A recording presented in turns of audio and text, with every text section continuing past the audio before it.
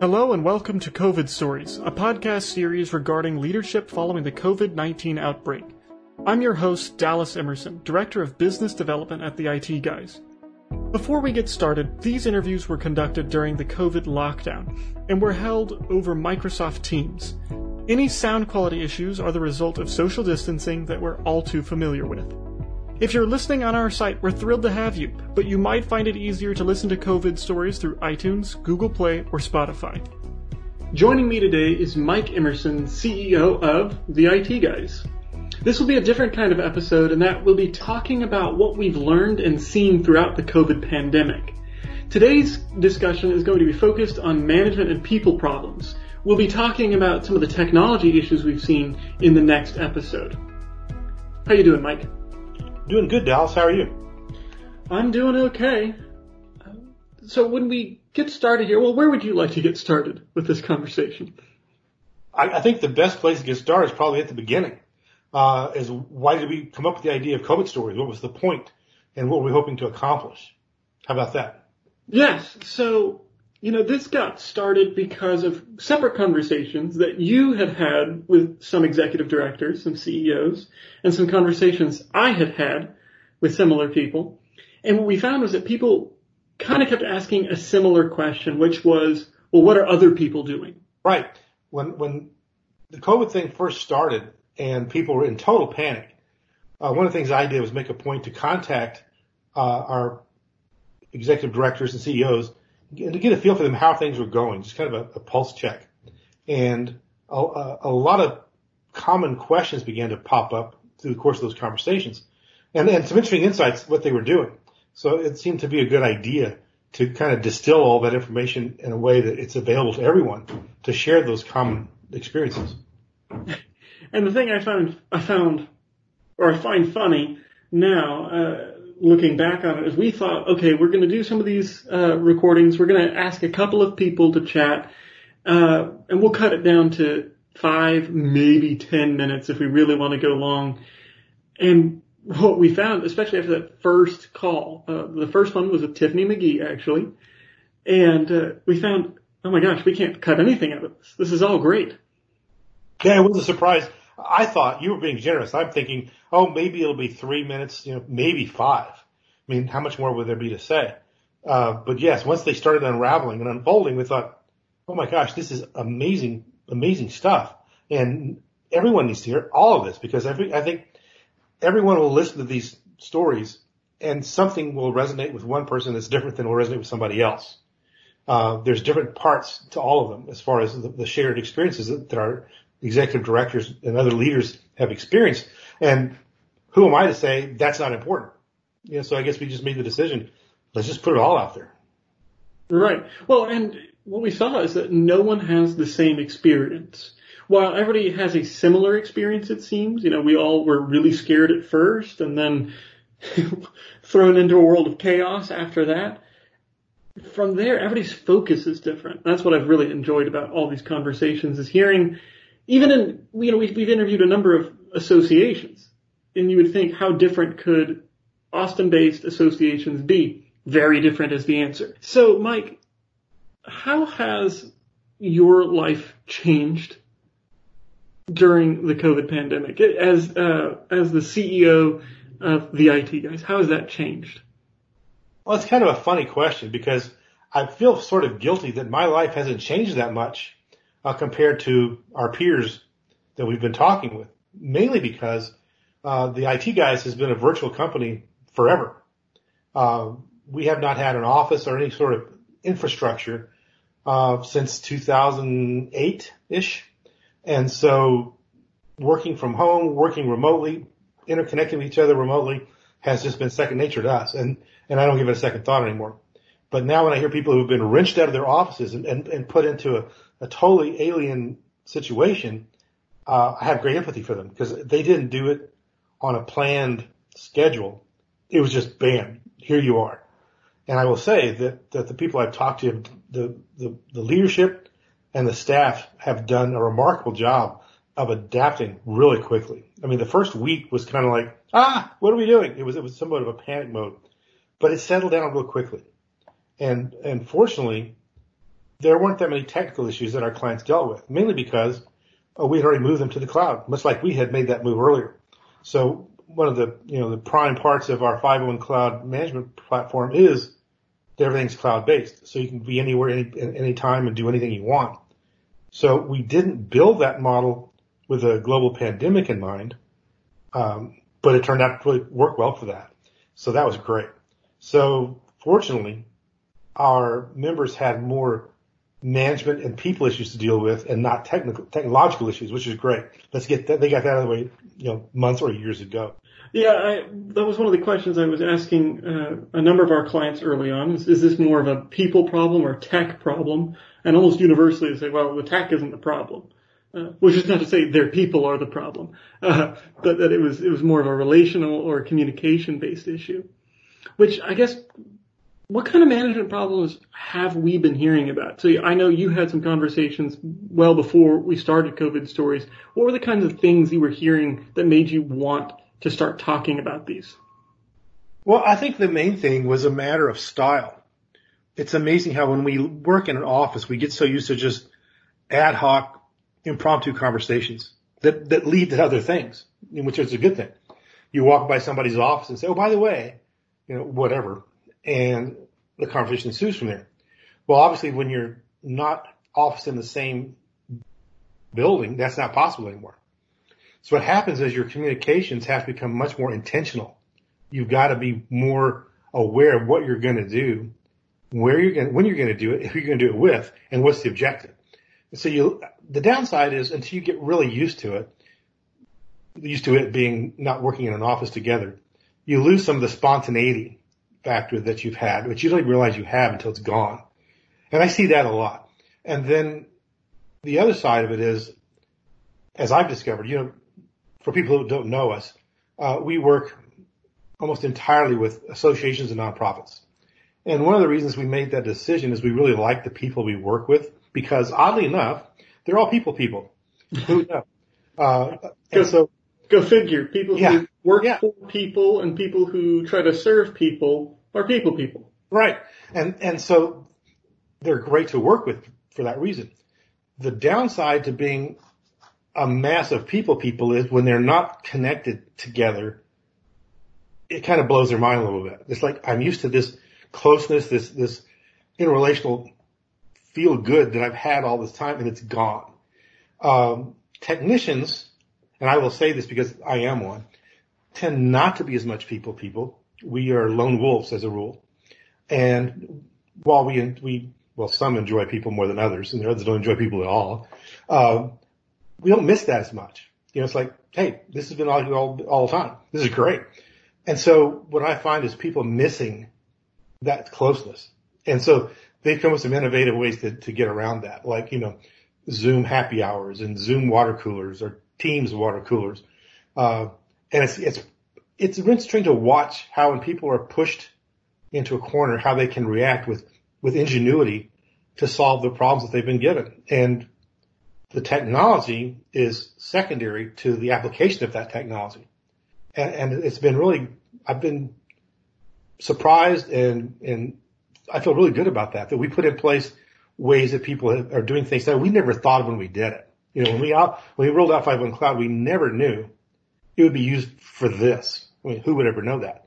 But when you watch it, you think, oh, this is cool. People are extrapolating from what we gave them and doing things we never thought about, which is really. I used to tell people that 501 Cloud, because of all the backups and things like that, guarantees your operations up to and including a limited nuclear war. Full-scale nuclear war, it's all gone. What I didn't know is that it was going to be field tested as being pandemic proof. Yeah, exactly. And it's an interesting point, Dallas, that disaster recovery was kind of baked into the 501 Cloud cake, so to speak. It's kind of a cliche nowadays, but it is. So that you can recover from disasters quite easily because there is no infrastructure on the ground that can't be replaced easily. It's, computers, mainly, tablets or laptops and that sort of thing. But your data and everything is all off-site, all in the cloud. So you can get back up and running really quickly. But what we found out was there are other types of disasters than hurricanes and tornadoes and floods and fires. COVID-19 is what I've come to think of as a rolling disaster. It started and it keeps going and going and going. And it's not a singular event like what we're used to thinking about in terms of disaster recovery. So the great thing about the 5-1 Cloud platform is it's enabled our clients to deal with a rolling disaster like this and continue to function. And it's funny, maybe not funny, it's interesting how as time has progressed and the panic factor has gone down and people have settled into this new routine, it's like, well, this is how we do it all the time now. The novelty's gone, and it's just, this is how it works, which is great to see. Thinking back to something you had kind of mentioned or hinted at earlier by talking about people, one of the things in the association world I've noticed, and maybe you can speak a little bit to this too, is it seems like association, particularly the executives, the leadership of associations, even more so than mission-driven nonprofits, are extremely emotionally intelligent. Would you agree with that? For sure. It's like, I don't want to compare them to horses and dogs. That sounds terrible. But, the animals that just have the ability to just sense emotions from another room. Oh yeah, they have great empathy. Just when you walk in to an association, if you're not feeling 100%, and you have even the most passing familiarity with the association executive, they'll know that something is going on. And 9 times out of 10, they'll gently ask, hey, is everything all right? And I found that a lot of association leaders used that as a way of being able to manage their people very effectively. Well, now that we're all at a distance, I think that's been one of the biggest problems for association leaders from a staff perspective, is they no longer have that intimate ability to just look at somebody and go, oh, something's wrong with Bob. It takes a lot more effort now. You're going to have to set up a time to talk. You're going to have to reach out. You're going to have to make sure that it works for their schedule, and then see if you can still tell whether or not everything is okay by looking at a screen. Oh, for sure. Which is much more difficult. Much more. And maybe it's because people find it easier to hide what they're feeling behind a screen, or there's just something about it that takes away. Well, it's why the screen connection never feels the same as just sitting in person. I agree. It's never as satisfying as hanging out in person. Oh, it's not. It's better than telephone. Yes. Because I'm famously not a fan of talking on the phone a lot, as people can attest to when I don't answer phone calls. You're a very bad baby boomer for that, by the way. But I do like video calls because I get to see the person, and a lot of how I communicate. And I think even though I'm not a massive people person like our executive directors and other leaders are, I respond by the visual cues I'm getting from someone as much as the verbal ones. But if you are not used to doing that, it's easy, like you say, it's easy to hide behind the screen and just say everything's fine. So I think what I heard, maybe the best example of how somebody is dealing with that particular problem of not being able to just easily assess how somebody is doing, was with Tricia Hall, who I know is one of both you and my favorite people, in that she actively gets in touch with each and every one of her staff every morning to see how they're doing. And I think that's incredible. It is. It's a great discipline. I wish I had that. Sometimes I realize, hey, I haven't talked to this guy in a week. And I guess everything's okay. He's getting his work done, so, and that's another thing. It's interesting is management styles. I believe it was Roger Arriaga from the Affordable Housing Association, talked about that you need to change your style less to being a clock watcher, who's punching in, who's punching out, and being more flexible of who's getting their, what's got to get done, what's the time frame that's got to get done, and then trusting your staff that they're going to get it done. And some people can do that easily and some people can't. I mean, there are people who are micromanagers. That just blows their mind that they have to do something like that. People like me, I know the people I work with, I trust them implicitly, and I know here's the mission, here's the time, go do it. And that works great. And so that kind of mentality, I think, is critical to being successful working in a remote environment like we are in. Those people that need to be on top of everybody's calendar minute by minute have a real difficult time with this. And I think Paula Bukitis over at Girl Scouts said something similar to Roger. I find that fascinating that they have very different worlds, very different size of organizations, very different missions, but that she said they are shifting toward, and I think her term was an output-focused measurement. That, exactly. We understand everybody's working weird hours, everybody's working in a weird environment. Some of you are parents of young children, but if you get your job done, I don't care what time you started work, I don't care what time you finished work. And that's a great attitude. Back in the dinosaur days when I was young and managed programmers, as we said back in the day before they were developers, my philosophy was work when you want to, work as long or short as you want to. I don't care. You know what you got to get done, and it's got to get done. And you find you get actually more work from people that way anyway. They're going to work the hours they want to work, and they're more productive. And so I think more and more we're going to see people, because of COVID's going to be interesting. It's going to be an interesting linchpin, or I hate the word pivot, the pivot point in management styles for a lot of people, and that it's going to change how we look at what we expect people to do and how we expect them to work. Because people are doing things today that we never thought we would do 2 months ago. Even to the point of some people are like, well, maybe I should try this virtual office thing. Do I really need an office? Yeah, maybe so, maybe not. But they didn't want to do it. They didn't want to take the time to try it because it would seem so traumatic. Well, they had blunt force trauma applied to them, in February, March, and had to do it. And then now they're finding out, hey, I can do that. Do I need an office? It's interesting to see how when you're forced into something, you can adapt quickly. A lot of people can. Some people can't. And that's going to be an interesting situation as we watch that unfold. Who adopts and who doesn't. And that hits on something. For a while now, if you've been involved, particularly in the association world, there has been a feeling of things are going to have to change. That how associations provide value, what kind of value they are providing, is going to have to change. And I think associations and nonprofits in general, 501c3s, 501c6s, mission-driven, membership-driven, tend to be little c conservative, right? They tend to say, I'm alive today, so if I do this tomorrow, I should still be alive tomorrow. Which is sure. Totally understandable, particularly given the fact that they're not allowed to have very much money on hand, otherwise they might be considered a for-profit.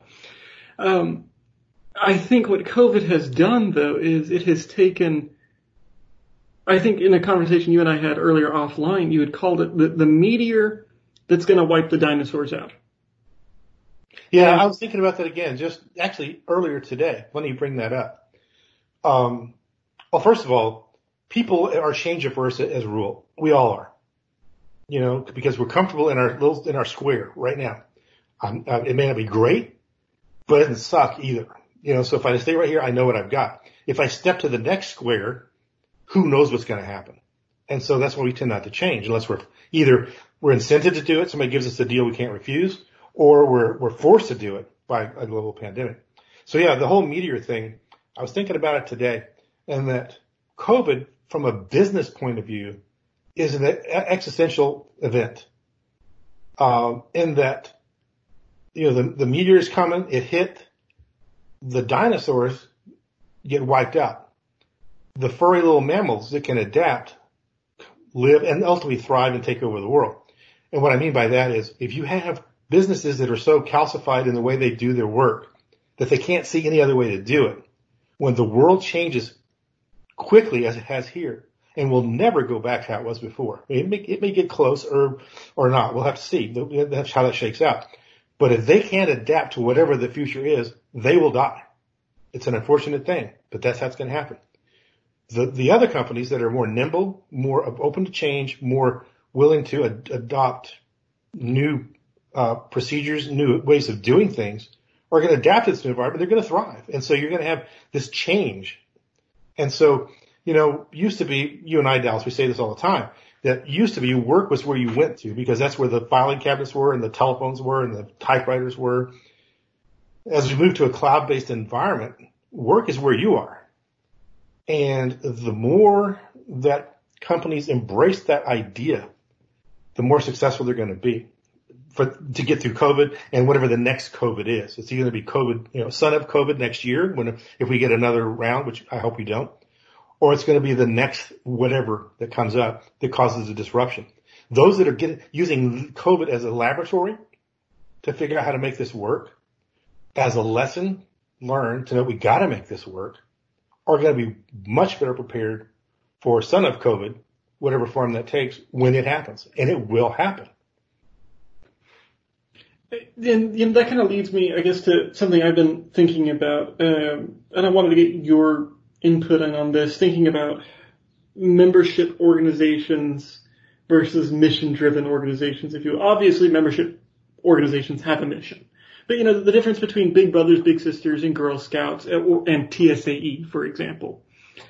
Have we really seen differences in activity, differences in how well they've adapted between those two kind of subsets that we live in? Well, that's a good question. And I'm not sure I know the answer to that yet. What have you seen?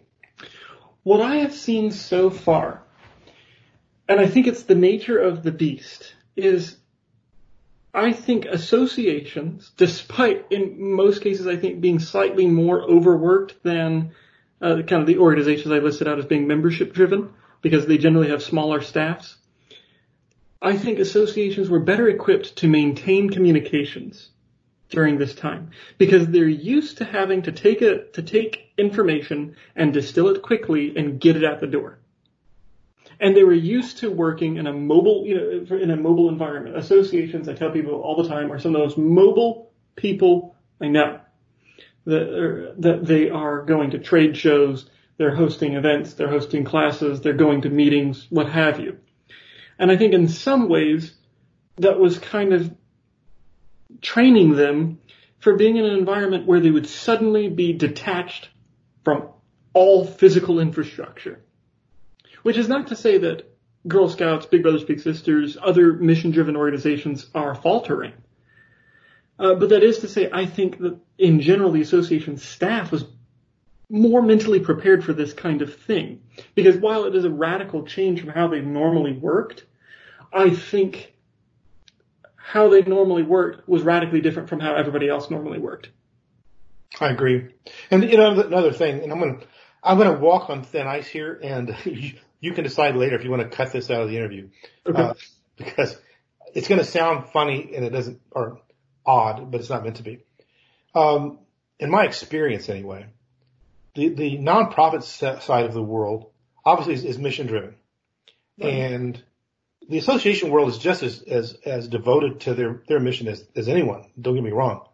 But usually the nonprofit side of things tend to start off with an issue or a cause, if you want to call it that, okay, that somebody got passionate about and they started moving forward.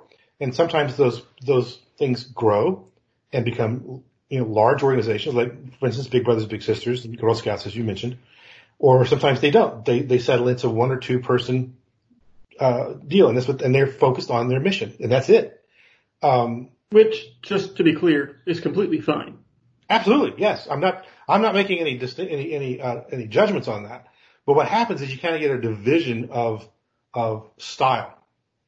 Okay? And the larger companies have to develop more of a, quote, business mentality as they get bigger. And as they do that, they have responsibilities to the people they serve, to the boards they work with, to the donors that give them money, to run it in such a way as a responsible business would.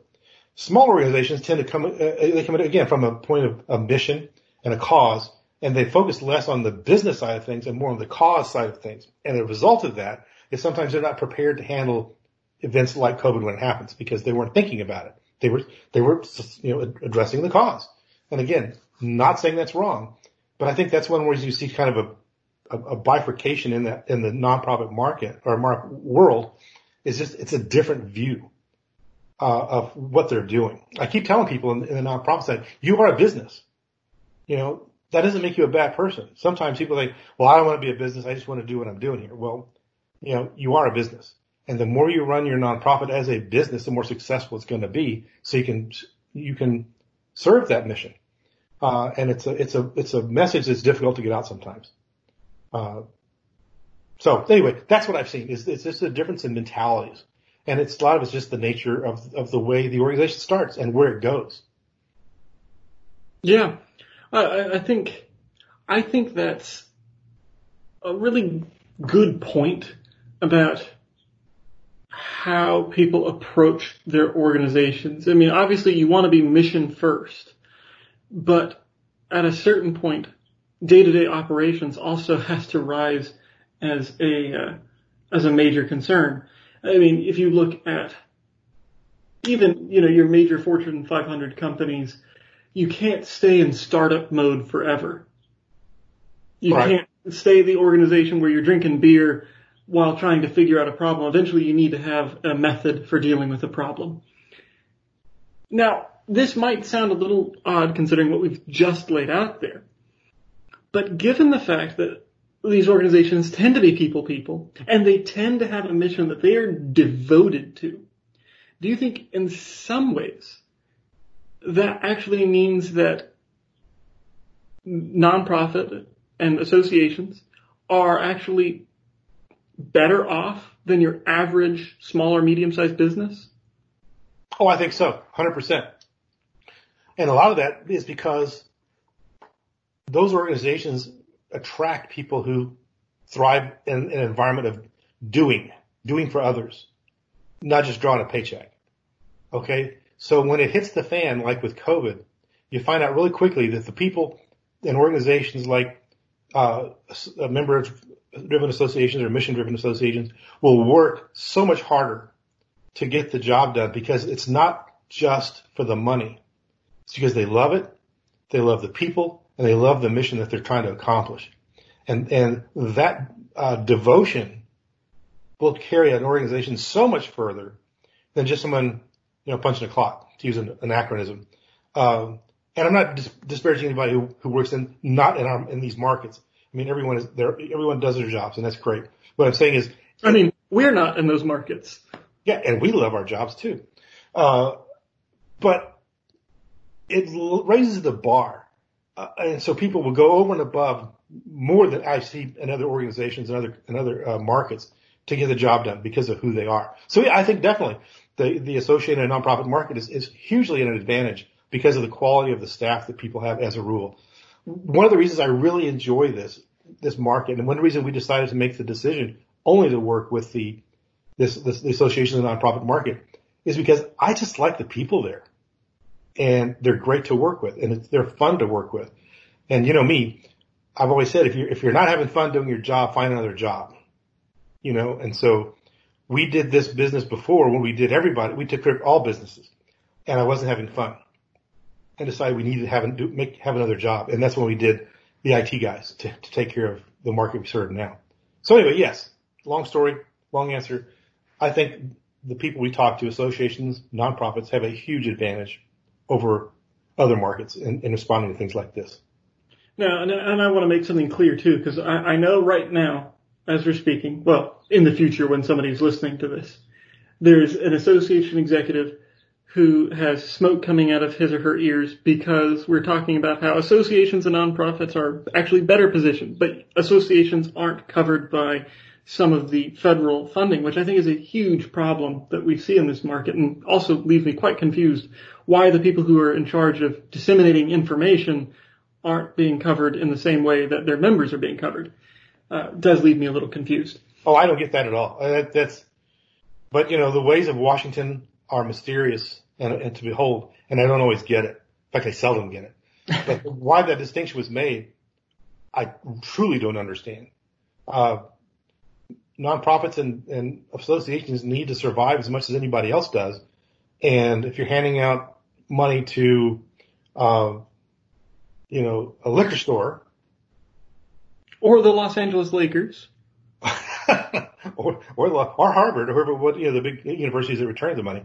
They obviously want to survive and probably have better ways of doing it than the average nonprofit or association does. And so I don't understand how that worked, but I understand they're looking at circling back and addressing that imbalance, which is good. I'm all for that. Hopefully by the time that we've talked about this, or this becomes published, people will be listening to this and go, wow, outdated information. I'd love this to be outdated information. Non-issue, guys. Yeah. So this might sound like a crazy question, but I've seen a little bit of evidence that leads me to ask this question. I kind of want to get your input on this. Obviously, COVID-19 is horrible.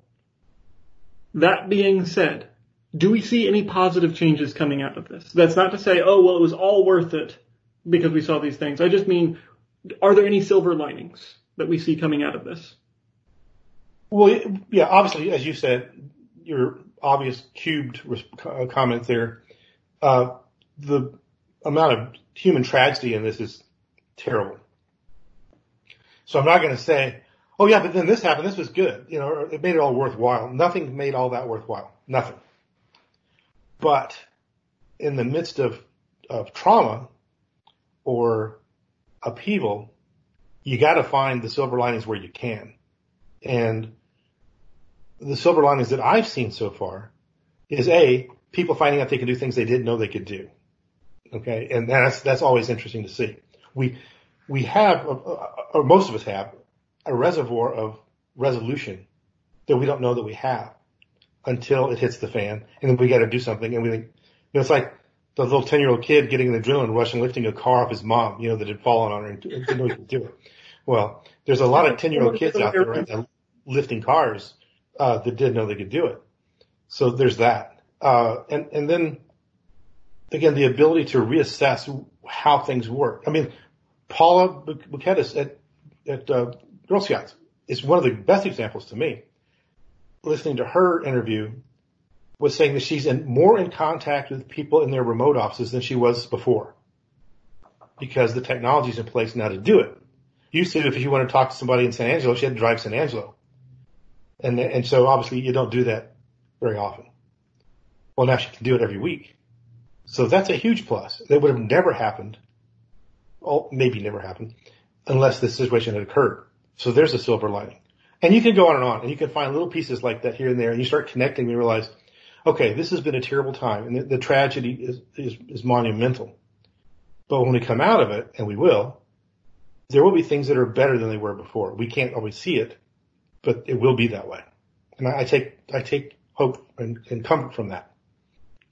I think from my perspective, one of the biggest things that I can point to as a positive outcome is organizations, particularly those smaller nonprofits and smaller associations that are looking at permanently going virtual, of permanently being a virtual office where they don't necessarily have a physical office that everybody needs to drive to. And I say that because first off, where we are, we're in the Austin area, but we've got a lot of contacts up in DFW. Traffic is just a nightmare all the time. If you're in a major metropolitan area, it's a nightmare. So getting workers off the road just means they're going to be less stressed. It also means these organizations are going to be spending a lot less money day to day to keep the lights on. It gives them more ability to maybe pay their staff a little bit better benefits, or invest in their own future. Get the tools that otherwise they could not afford. And that's one of the things that excites me a lot is we have proven beyond a shadow of a doubt that there's a lot of organizations out there that can work very effectively without needing a physical office. Absolutely. And that excites me because I look and I see there was a lot of, and it's going to sound harsh to say there was a lot of waste in those organizations because that always makes it sound like, well, somebody wasn't paying attention. Well, it sounds judgmental, yeah. But that there was unnecessary overhead. Maybe I could put it like that. There was that's a nice euphemism for that. Go ahead, use that. There was unnecessary overhead that we can get rid of, that we can say, well, and especially for nonprofit organizations who so often are victimized by the the unfair overhead ratio. Well, how much of this dollar are you going to spend on your mission, and how much of this dollar are you going to spend on your building? Well, now we can say, well, there is no building, so it's all going toward the mission. Yeah. And you know me, I've been preaching the gospel of virtual office for years. And I know people looked at me and nodded, yeah, that's great, Mike. That's awesome. Thanks. Yeah. And when I left, they thought, what a nut that guy is. And now I get to kind of go neener. I was right. See, you can do it. So that's my mature businessman response to that. So it's great to see that. So I hope there's a lot of boards out there, because I know sometimes boards become the punching bag of any discussion about nonprofit governance, association governance. But I hope there's a lot of boards of directors out there that are looking at this and going, maybe we can do this. Maybe our organization really can operate. Well, Mike, you stay safe out there when it comes to the physical space, because it's just such a huge cost. And it right now is becoming very clear for a lot of organizations, it's going to be one of the areas that they can most rapidly save money. Oh yeah, huge time. Well, Mike, I really appreciate your time. I look forward to our next conversation, which is going to be about COVID and technology. So for you geeks out there, we can really get into it. What tools are working? What tools aren't working? But I've really appreciated talking to you about what we've seen on the people side of things. Thank you for listening. I'm Dallas Emerson with the IT Guys, and this has been COVID Stories. I'd like to remind listeners that you have a COVID story, and we want to hear it. Send me an email at dallas@itguysusa.com, and let's set up a time to talk about your COVID story. Your story may be just the thing someone needs to hear. Thanks again.